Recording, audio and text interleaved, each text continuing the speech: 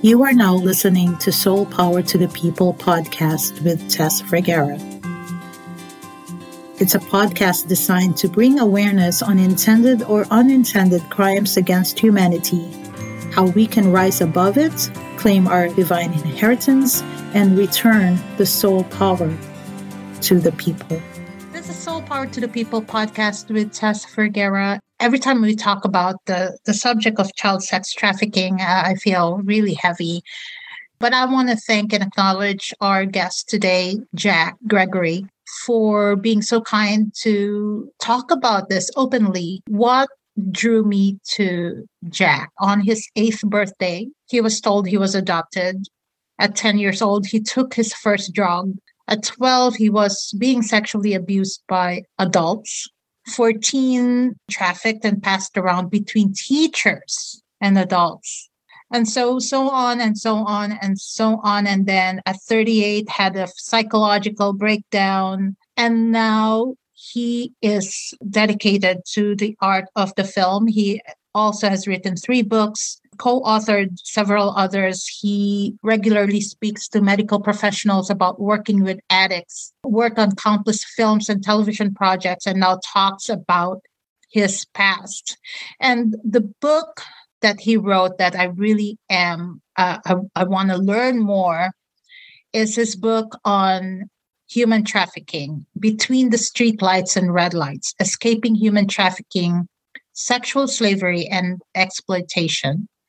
And the reason this is important to me personally is I awoken to reading that 800,000 kids a year are being sexually trafficked.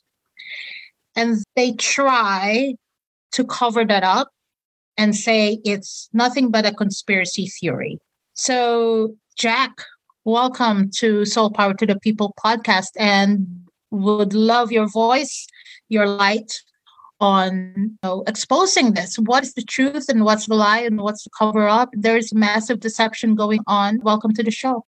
Thank you for having me. It's good to be here. I initially wrote the book in 2017 after spending 6 months working with escapees of human trafficking, sexual slavery and exploitation.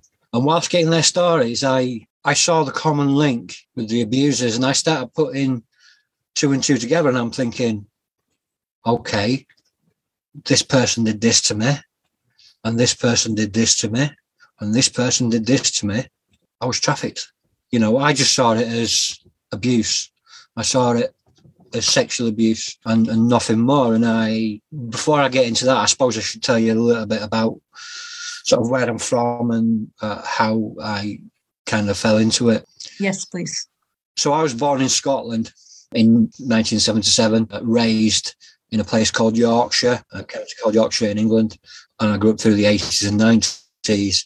And I grew up in a small mining town that was surrounded by 4 other mining towns, well, many others actually. It was very much a mining community, and our Prime Minister, in her infinite wisdom, Margaret Thatcher, decided that it would be cheaper to buy coal from South Africa and France, and tried to did close down a lot of the mines. Now, you had the unionists like Arthur Scargill and, men like that, and Neil Kinnock, who works with the unions of trying to get people, but a lot of the towns started to fail. So once affluent towns, it got caught in a domino effect. The mining towns and the market towns around started to fail because people started losing their jobs. And when people were made redundant from the mine, all they got was a gold carriage clock and a thank you, and that was it. Not even a great deal of redundancy money, if any. That really affected the mood of the towns.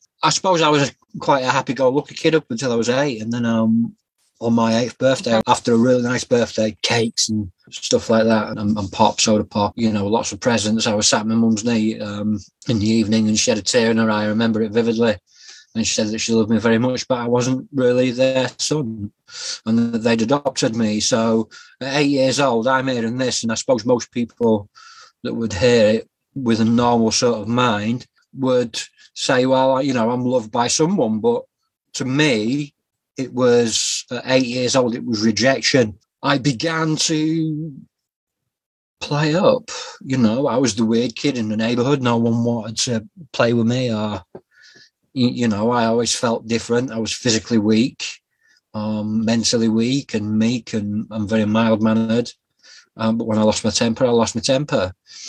But then I learned this, and I was dyslexic as well, and there wasn't a word for dyslexia really when I was growing up. So I was sent to a school for maladjusted children that was massed as a special school. And this is where it all happened. It all began and it all happened really, because I couldn't read or write, but I always had a good mind for words. I was good with words. I was good with poetry. I was good with general knowledge and connecting things. I could learn things quite quickly in my mind. When it came to writing it down, I couldn't do it or read it. I was in the special school, and they rewarded bad behaviour with things like going away with the Army Youth Team, learning to climb, cave, abseil, kayak. They took us away, mountain climbing, and all these things. So by the time I left school, there was no exams, and all I left school with was certificates on answering a private telephone, changing a fuse and a plug, and riding a 50cc moped. That was nothing. But the way that I dealt with this rejection and in my divergent mind was because I had an existential crisis. I didn't know who I was. I thought I could be anybody that I wanted to be. So I would lie. And there would be, but it was for attention. So it would be the most outwardly massive lie that couldn't possibly be truth. But it was attention. I saw any attention at all was attention, whether it was good or bad. And then these adults, these social workers, these teachers, they started to abuse me sexually, started to touch me inappropriately. And, when we were away, they would, because we'd camp out at weekends sometimes, and there would be a few of us that were the special boys. And they would say, well, you're a liar, so if you ever tell anybody, nobody's ever going to believe you. So from the start, that I believed that lie, and I didn't think anybody would believe me. So I suppressed it for many years. I put up with it. And then when I left school, even before I left school, I was drinking and taking drugs. And one of the teachers arranged for me to go to a certain anonymous meeting saying that I was going to get help. And I got there, and this guy said that he'd be my sponsor and he was going to help me, but he was a friend of the social workers and the teachers. So I was being passed around between all of them, but it wasn't just males. It was some females as well, mostly male. And that happened from around about 12 to 15, 16. It was an unspoken thing between, I suppose, 4 or 5 boys. And I suppressed it for many years. I didn't speak about it. I drank on it. I used drugs on it. I tried to forget it, but it was always there dormant. So I would have so long clean and sober, and that would be great. And then these things would start coming back. And then I couldn't deal with the trauma. So I drink and use drugs, and I got caught in that vicious cycle. And at some point when you were 21, you got incarcerated. Yeah. So like I said, I was very mild, meek and weak for a long time. But when I realised that actually I could take a punch and hit back pretty much harder than that punch, I would beat a certain personality with certain people, so they would think I'm no threat. I didn't get any trouble, but with other people. And I was in a nightclub when I saw somebody hitting a woman, and I lost my temper, and I put him in ICU for 10 days. I lost it. I just remember getting dragged off him behind a nightclub about 300 yards away from a police station, caught on CCTV, so it wasn't the most sensible thing to do anyway. And I hated every minute. There's so many people that, are in podcasting, and, that I'm in a certain group of people as a podcaster myself, and I get a lot of people, true crime and stuff like that, and they talk about their prison careers. I went once and swore I'd never go back. It was awful. How long were you in jail?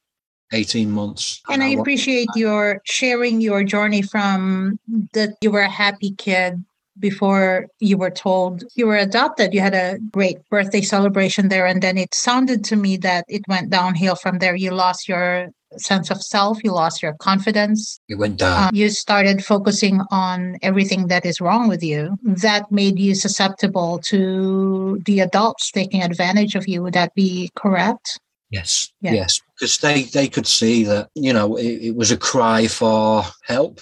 It was a cry for help. But they could see that it was a cry for attention and I was getting attention. But they took advantage because, they knew that I really wouldn't say anything because nobody would believe me. At 14, you were being trafficked and passed around. So can you define for me and the listeners, what is trafficking? What does that mean? I was what's called domestically trafficked. Most people watch these films and they see things like Taken, that's international trafficking, and it happens. And you get people that are forced into sex work, forced labour, forced debt, into servitude that way. I had one purpose, and that was to be used as a sexual toy. Domestically trafficked is being trafficked in your own country. Was there exchange of money? I don't know. Really don't think I want to know. There doesn't have to be money involved in it. I was groomed, and I realised that I was groomed because of some of the people that I spoke to for the book. Because I didn't put two and two together. I didn't realise all these things. It's only in my sobriety, and it's only in the past couple of years since I've been podcasting and speaking on other people's shows and talking to other people on my shows that I've actually started talking about it openly. Wow. So this is a very recent realization for you. 2017 was when you wrote the book? Yeah, 2017, I realised some of the key connectors, started to learn about my trauma. In 2015, I had a massive mental, physical and spiritual breakdown. When I was in hospital, I had tuberculosis, pleurisy and other things. I died for over 4 minutes. I ended up with brain damage through hypoxia. The drugs that they were giving me in hospital, the tazosine was not only highly toxic, but it was toxic to the mind. It caused hallucinations, visual and auditory. I became convinced that the world had come to an end because I'd spread this super virulent form of deadly TB. And that was for weeks. I went through, I wouldn't speak, I wouldn't eat. I was 6 stone, 6 ounces in the hospital bed. And I faced every single trauma that I'd been through in that time, in those 2-3 weeks. I was in the hospital for over a month, nearly 2.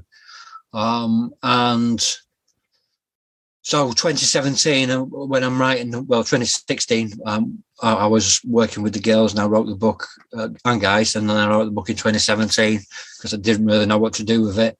It was just interviews. And then, I decided to put it in book form. And then, I speaking to medical professionals and speaking to professionals within my church and speaking to pastoral support and things like that. I realised what I'd gone through. So I started seeking out other survivors to find out if these feelings that I was feeling was normal. Because I didn't know how I was feeling, if it was normal or not. I had a normal day in my life since I was 8. I've raised a family and I had 12 years off the drink and drugs, but not always in the right sort of mind, and then ended up homeless and addicted to crack cocaine. And then in 2014, I met my partner. She was serving in a food bank. I was there for a cup of coffee. She took pity on me and became my angel. I got clean. I've been clean ever since. I was sat in a crack house on the 26th of June 2014.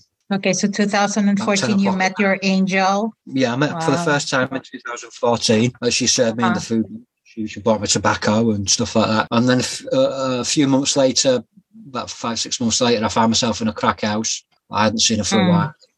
Like I say, 10 o'clock at night, and I've got this pipe of crack cocaine, and I said, God, I don't even know if he exists, but, if you do, either kill me now and take my life, or take away this thirst, take away this hunger for drugs, because I can't deal with it anymore. Oh my God. I had that same powwow with God, like take away my life or take away this pain. And he took away the pain. And it's nothing compared to what you've gone through, but it was excruciating.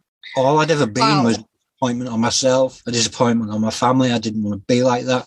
My daughter was only 5, 6 at the time, and I was trying my best to keep it together, but I couldn't do it anymore. And I said, God, just take away this pain, take away this thirst, take away this hunger. I'll take my life because I can't deal with it anymore. And I fell asleep. And I don't know if you know anything about crack cocaine, but that's the last thing you want to do when you're on crack cocaine. But I fell asleep. I believe God put me to sleep.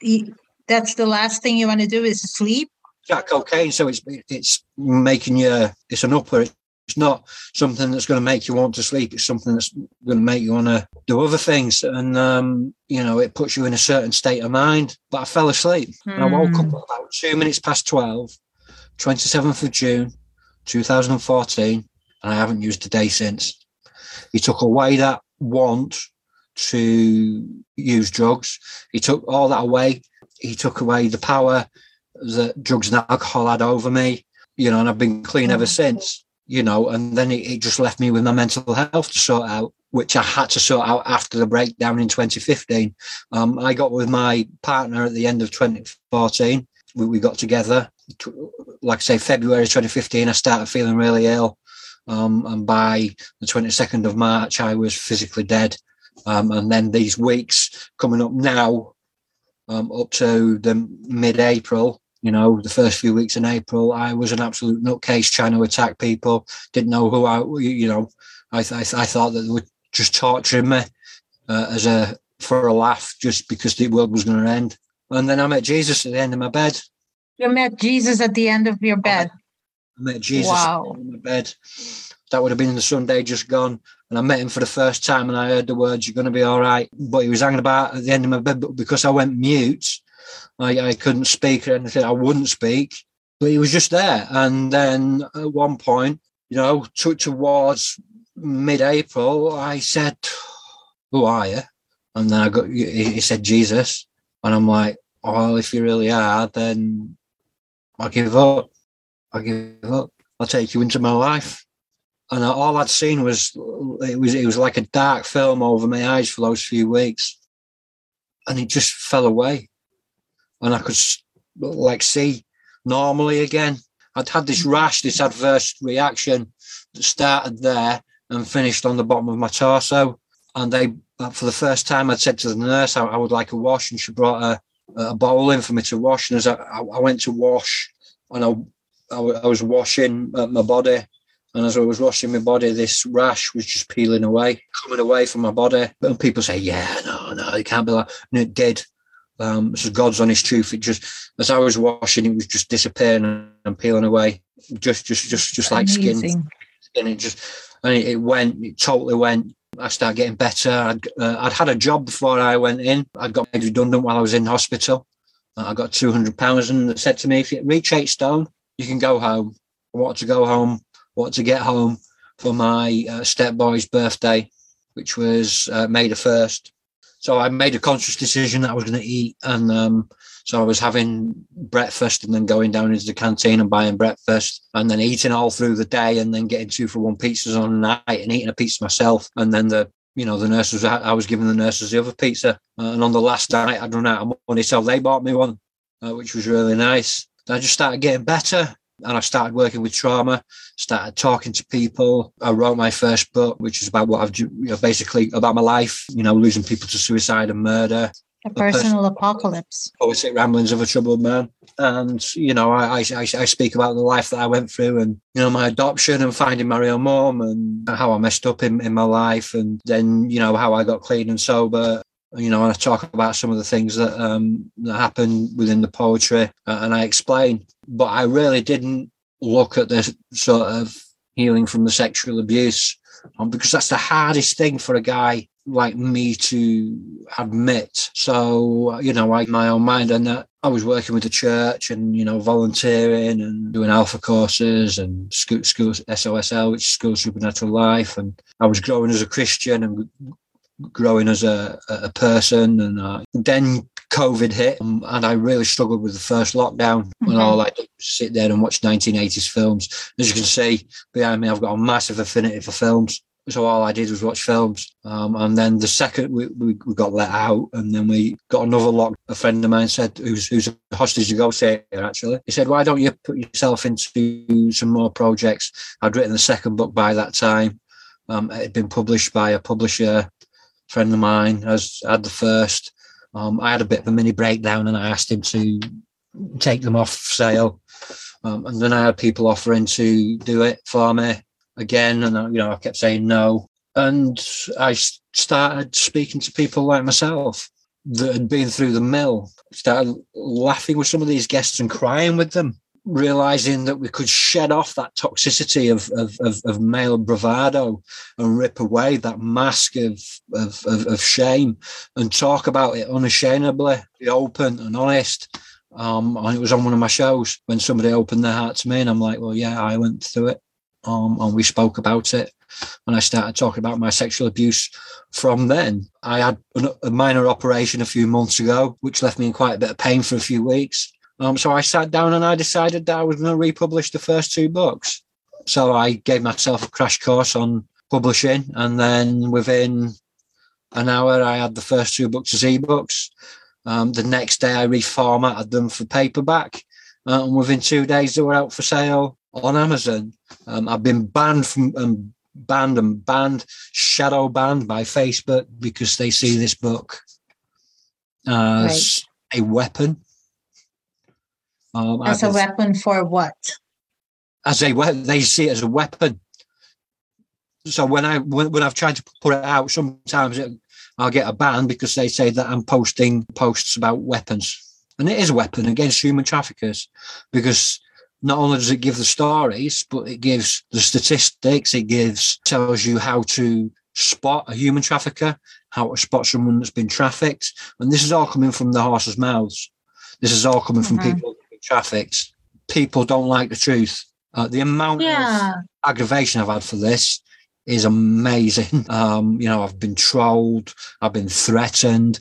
I was told by somebody that men can't possibly understand about trafficking and can't possibly understand about rape because men can't be raped by definition. I know they can because I've been through it. And I know many people that have been through it. So, I'm still getting the aggro, but I'm still pushing to get it out. I'm doing things like this. I started my podcast to give other people a voice.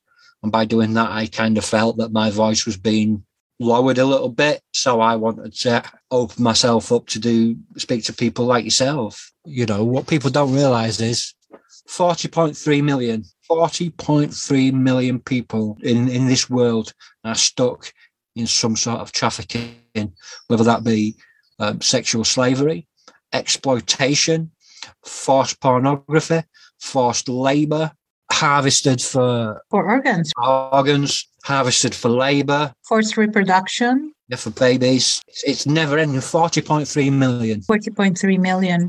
It's rising. It was 40.3 million in 2016 when I wrote that. 2016, 2017. Wow. Yeah, because really when I read that 800,000 are trafficked every year, I was like, wow. And the amount of deception and cover up for that. What do you know about New World Order, international traffic ring? I know it exists. I know that there are these things that sit outside of the periphery, outside of your peripheral vision, the things that we don't necessarily see, but we know are there. And we ignore it. And trafficking is one of those things because we don't want it. Many people, normal people, don't want it in their lives. They don't, they might watch things like Taken or watch a documentary on Channel 5 or whatever, and they'll go, oh, that's disgusting, and then do nothing about it. They just want to be entertained. I can't blame them for that. I can't sit by and, see it anymore. But lots of British celebrities of my era of the 70s and 80s were outed as paedophiles. I had a friend who wrote a book called Out of the Shadows. He just wanted to be seen. Just wanted his stars to go across. He was trafficked by Catholic priests. I've got nothing against Catholicism. As I say, I'm a Christian myself. But he was trafficked by and abused by Catholic priests. And he killed himself because he couldn't go on anymore. I've lost people to suicide because they can't think of any way out. They can't get past that toxic bravado. They can't get past that mask that we have to wear as men, because some see it as what I'm doing, as emasculating. And if that's emasculating, fine. It takes a lot for a man. I believe that men are getting the raw deal. You hear about the women, you hear about the kids, but the men, they're, the men that are stuck in domestic violence, violent relationships, the men that are stuck in servitude, you don't hear their stories. So, I wanted to make sure when I wrote that book that I got some of the male voices. But because the female voices outweigh the male voices, I felt that I needed to be a male voice myself and wipe away that toxicity and say it's okay for a guy to feel this way. It's okay for a guy to be emotional. It's okay for a guy to cry. It's okay for a guy to talk about these things. And it's okay for a guy to realize that he was sexually abused. It's okay for a guy to talk about it. The Me Too movement is great, but not for guys, because there are not many people standing out there and speaking about it. So I needed to be a voice. I agree. Some of the movements, in their good intention to empower women, have emasculated men, have vilified. Instead of healing like what you're doing, it turned female against male, the feminine against masculine. Like you said, some can't think of a way out. And the legal system is also no help. I quickly did a Google earlier, and back in 2011, this is statistics from Bureau of Justice, 100,000 of child victims of sex trafficking, but only 150 cases were brought to court. So 150 out of 100,000. So how do people find justice? How do people who were victimized through child trafficking, how do they find their voice again? Many don't. Many never will. It's unfortunate. And it's a sad truth and the sad state of affairs that there isn't really a forum for survivors, which is why I've created a forum for survivors. Today I sat down and created a Facebook group, which is the Council of Survivors' Voices, because we need a voice. There are three natural states to be in. We are the victim of our circumstance. We then become survivors of the events. And many people only ever stay in that survivorship. What people don't realize is there's another one after that. That's to thrive. To thrive, okay. Many people never get to that thrivership. Because they're not able to shift their mentality. Many survivors aren't able to talk openly. They don't have a forum where they can speak openly about their problems, which is why I started the Live and Undrugged podcast. So, I've interviewed everybody from bank robbers to a serial killer, but, a lot of people that have come on have been through horrific abuse. And the books, this book and the next book that'll be out, follow up to Between the Streetlights, it's about people finding their voice. It's my podcast, but, it's a voice box for other people. Like you probably agreed that your podcast is a voice box for people like me, which is great. We need more of that.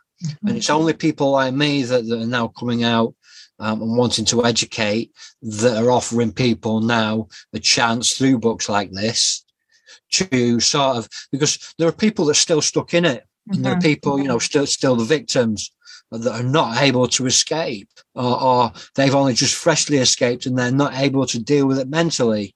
Or there's some that have a problem with wanting their name or their face to be out there and they want anonymity. And what this does is it gives people a chance to be anonymous, but retain their voice. And some people know what they want to say, but aren't always able to say it as eloquently as they may need to. So that's why I sit down with them and we discuss, what they want to say and whether it be written as a chapter or whether it be written as a letter or a poem or a bit of prose.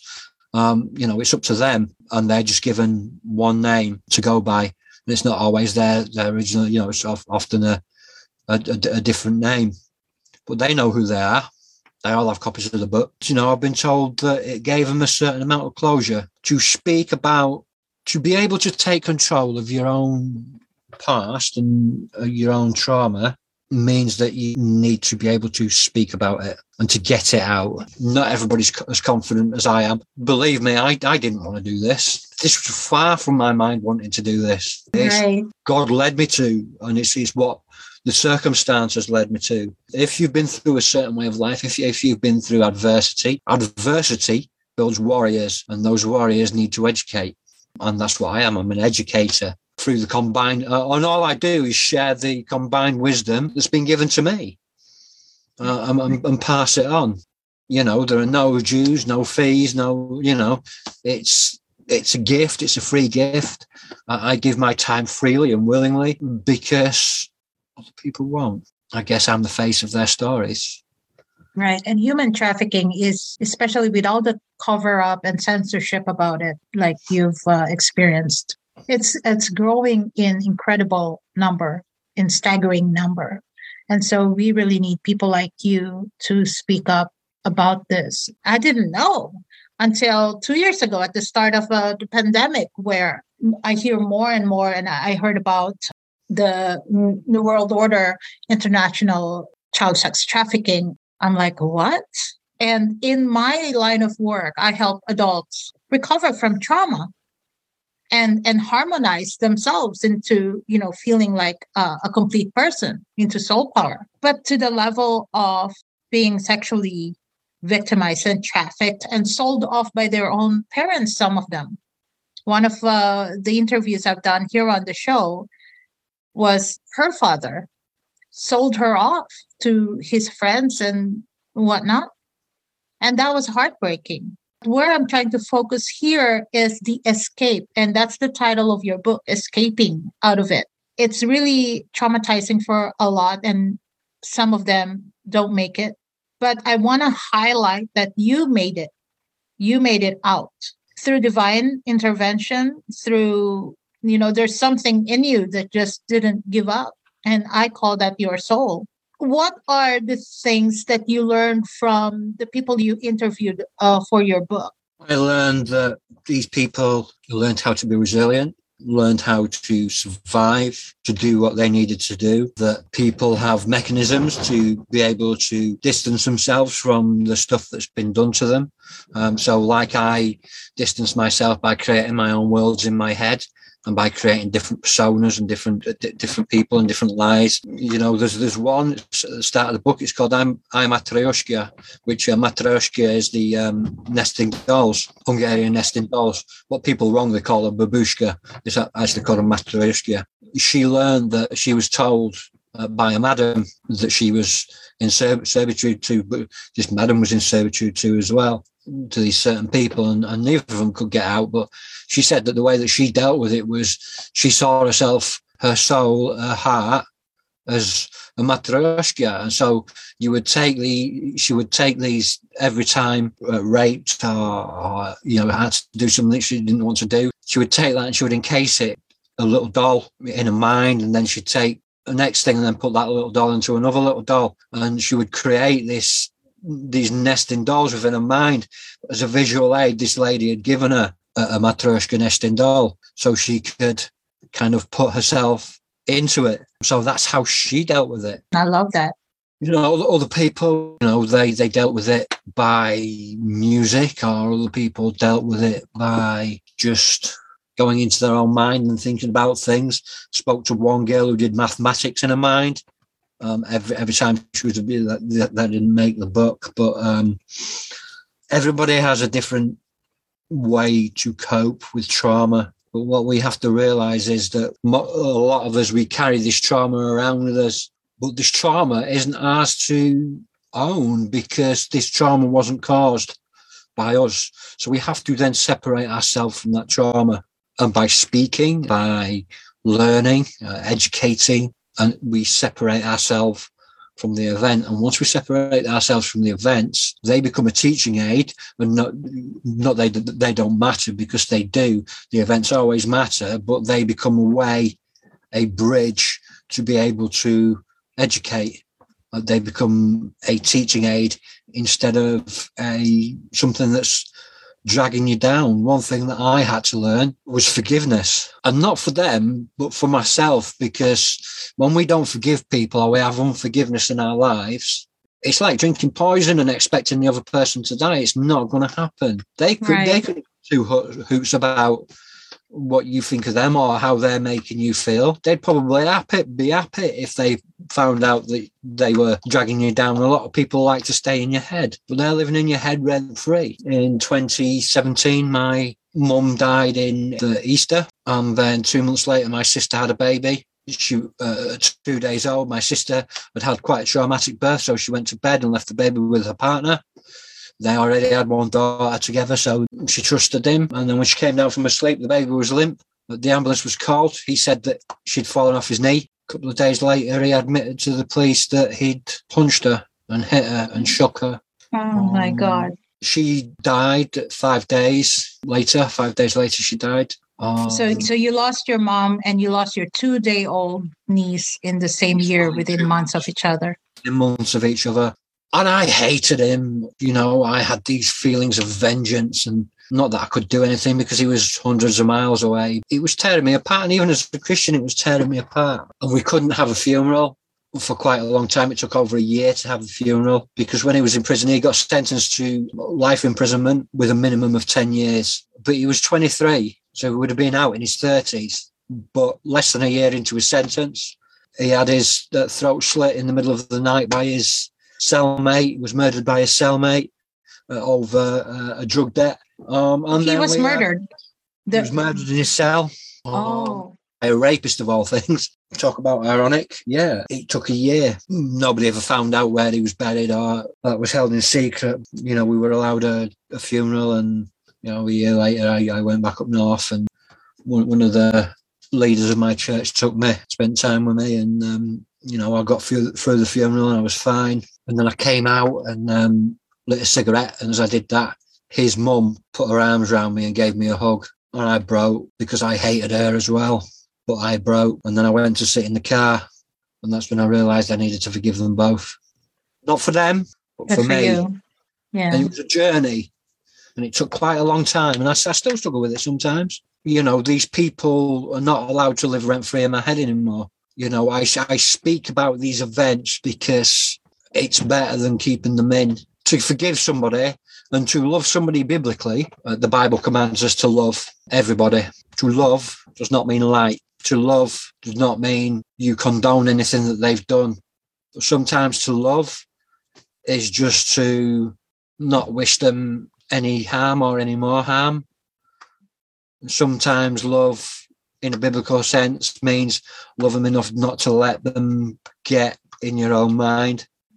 And that's what I had to do. And it's taught, you know, that's taught me resilience. It's taught me that I'm stronger than I thought I was. It's taught me that there are people out there that have been through, people listen to my story and they say it's horrific, but I know people that have been through a lot more horrific stories than me.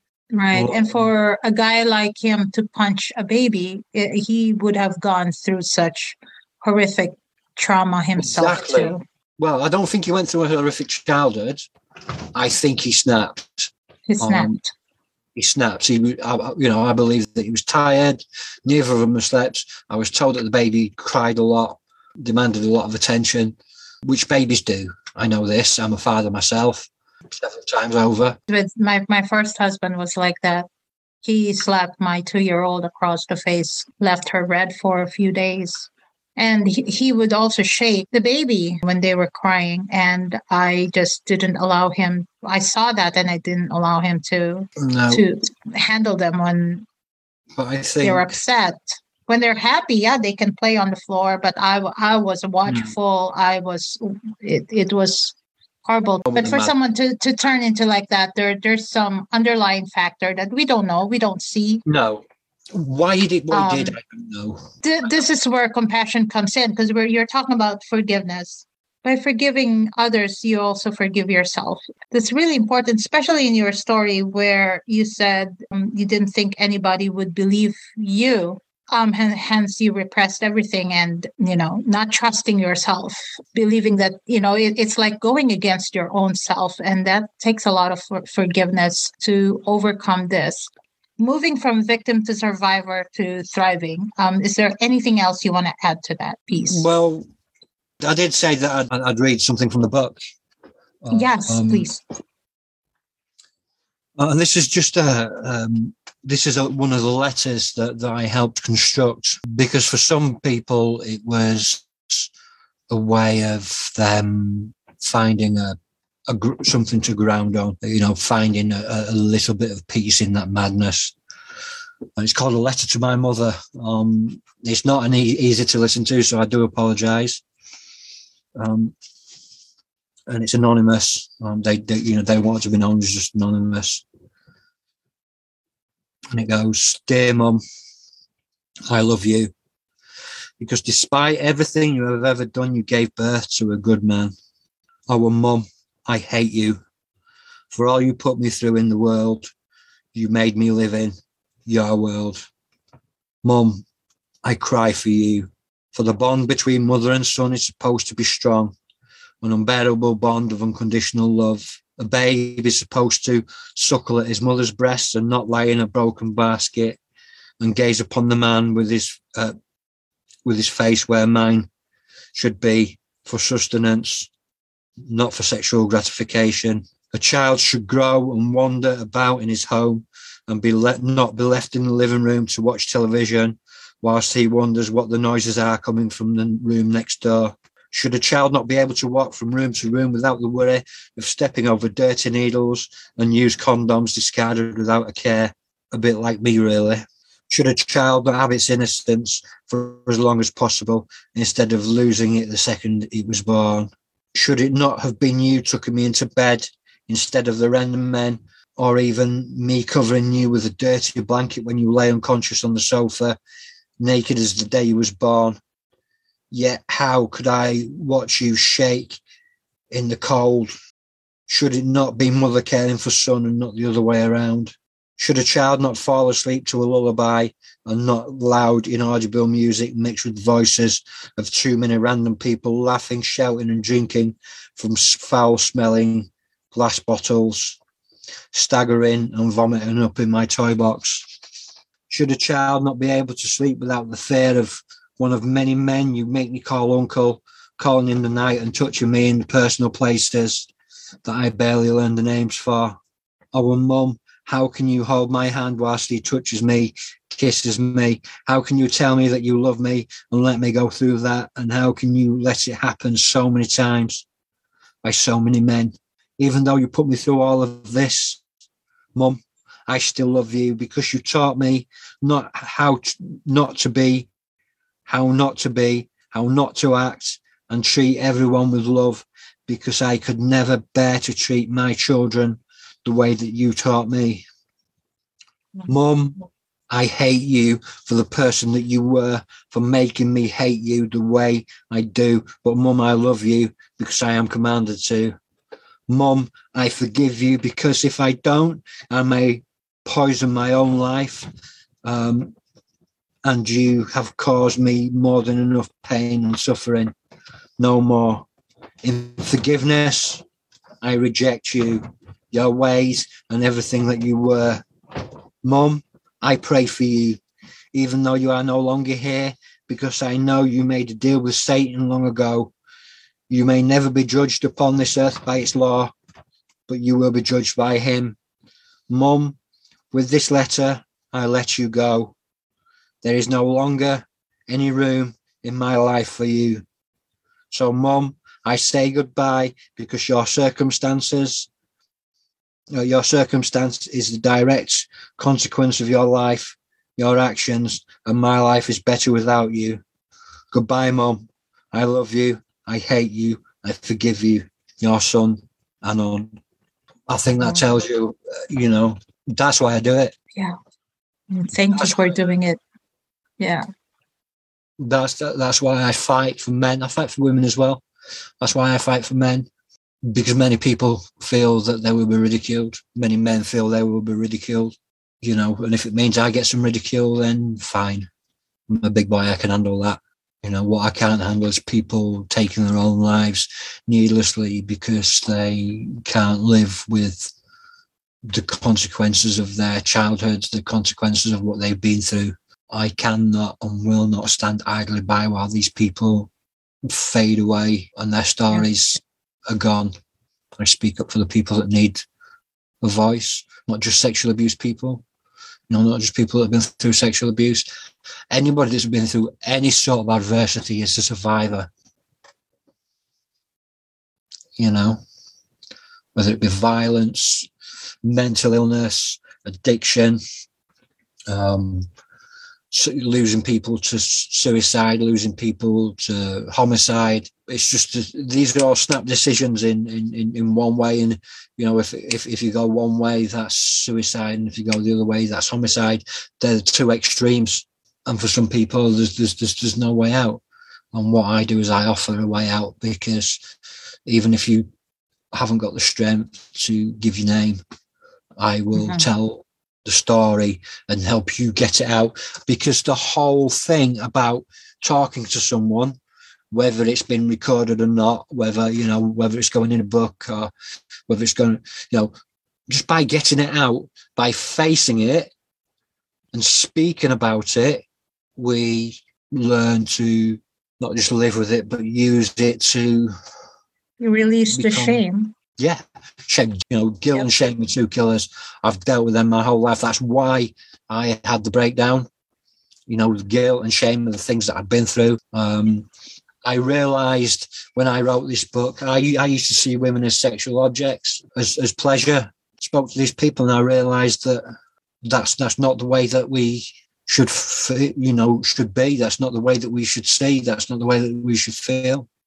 So I made a conscious decision to stop watching pornography, because I realised that I own up. I watched a lot of pornography. We don't see any harm in it. Oh, what's the harm? It's only pornography. It's not real. Well, it is, because many people are in servitude and you don't know. So while people are watching porn, you don't know which ones are in domestic servitude or not. And viewing pornography like that objectifies people. And how many of those in pornography, how many of them were trafficked for commercial purposes?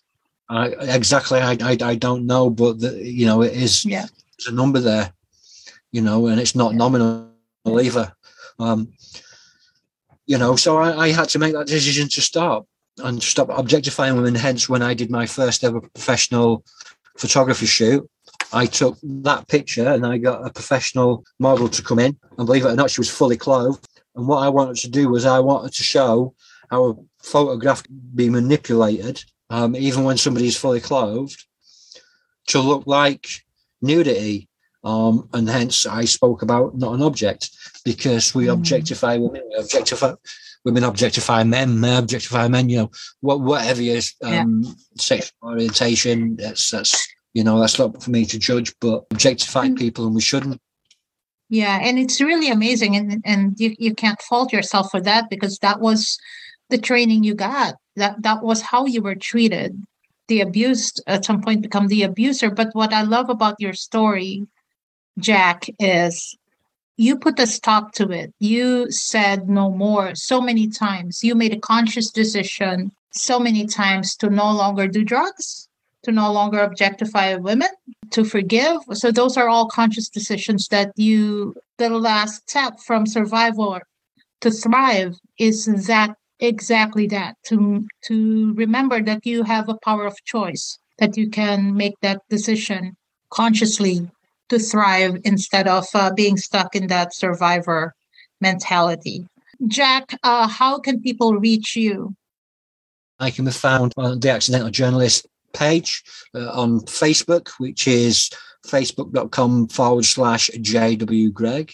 I have a website, which is jwgreg.wordpress.com, and everything about me can be found there. It's a veritable rabbit hole of everything that I've ever done. This interview will be linked to the page as well. So, all my interviews, my films, anything that you want to find out, even down to some advice on there from people that have been through the same sort of thing. It's all on there. It's massive, but yeah, it's there. My books can be found either on that website in the shop, or they can be found on Amazon just by typing in my name, Jack W Gregory. Or you can contact me via Facebook if you want a signed copy, and I'll gladly post one off. Yeah, or I can signpost you to wherever you want to go to get any of my products. Just amazing journey. I love the part of the divine intervention, meeting Jesus at the end of the bed. That gave me goosebumps. Jack, I can't thank you enough. Thank you for joining us here at Soul Power to the People podcast. And good luck to you, and best of everything to all the lives you're going to touch and you've touched through being the voice for the abused and the trafficked. Thank you so much, Jack. I hope you enjoyed this episode of Soul Power to the People podcast with Tess Vergara. We can no longer be the spectators of our own destruction. Take back your mind, take back your voice, take back your soul, take back your power. Join me again next time for the next episode of Soul Power to the People.